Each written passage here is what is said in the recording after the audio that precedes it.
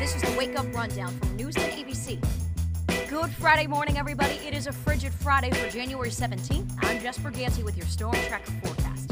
Today, these winds, they are gusting still 20 to 30 some miles per hour. So, of course, when temperatures are starting in the teens and single digits, it adds that extra bite. Bundle up. Wind chills are sub-zero for some at double digits. It's bitter cold this morning. As the day goes on, we do warm to 23 degrees, but I don't think it feels better than, say, 2 or 3 degrees later on because these winds won't let up until the evening. Now, eventually, as the winds diminish, the problem is we fall back to single-digit lows, so there's no relief. Even without the wind, it's still crazy cold with these wind chills that are miserable. And come Saturday, again, timing out the storm. Snow arrives between 11 a.m. and 1 p.m. working in west to east. It's already steady and widespread by 2 and 3. And I think the heaviest snow can pick up at times anytime between, say, 2 and 3 o'clock to as late as 8 to 10 o'clock. There's going to be quite a bit of the afternoon and evening where travel just isn't the greatest. Overnight, we'll find it dries to the south in the capital district, but it's still going to be snowing pretty heavily to the north. That's why a general 3 to 6 inches will be on the ground for most of the capital region. But if you're going to be traveling southern Adirondacks, Saratoga Springs north, and through southern Vermont or Berkshire County, this is where you got to be careful. You could pick up 6 to 10 inches. So stay updated. We'll keep you updated with it, of course, as we monitor the storm and get you through it.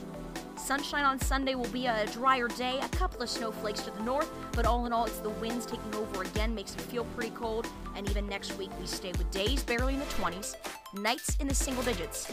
It's going to be a very cold 7-day forecast. Stay warm and stay safe. In the news today, Albany police investigating 2 shootings that happened just hours apart. The first shooting happening on Bonheim Street near Broadway. Police say a 24-year-old man walked into Albany Med just before 8:30 last night with a gunshot wound to the shoulder. His injuries are not life-threatening.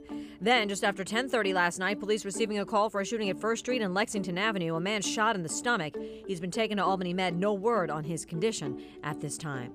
In the news, the Fulton County Sheriff's Office reminding you to check that inspection sticker. All yellow stickers are not valid as of January 1st. They're also asking you to not put a fake inspection sticker in the windshield. They found a dud during a traffic stop this week. The Sheriff's Office says even though this may seem funny, it is a misdemeanor in New York State and the person was issued a ticket. In the news today, it's awfully cold outside. A code blue alert is in effect for Albany County until next Tuesday, the 21st. That's called when the temperature is 32 degrees or below, includes the wind chill. That alert could turn into a code blue extreme over the weekend if the temperature dips below 10 degrees. Several sites for people who need a warm place to stay. Anybody can take advantage of those.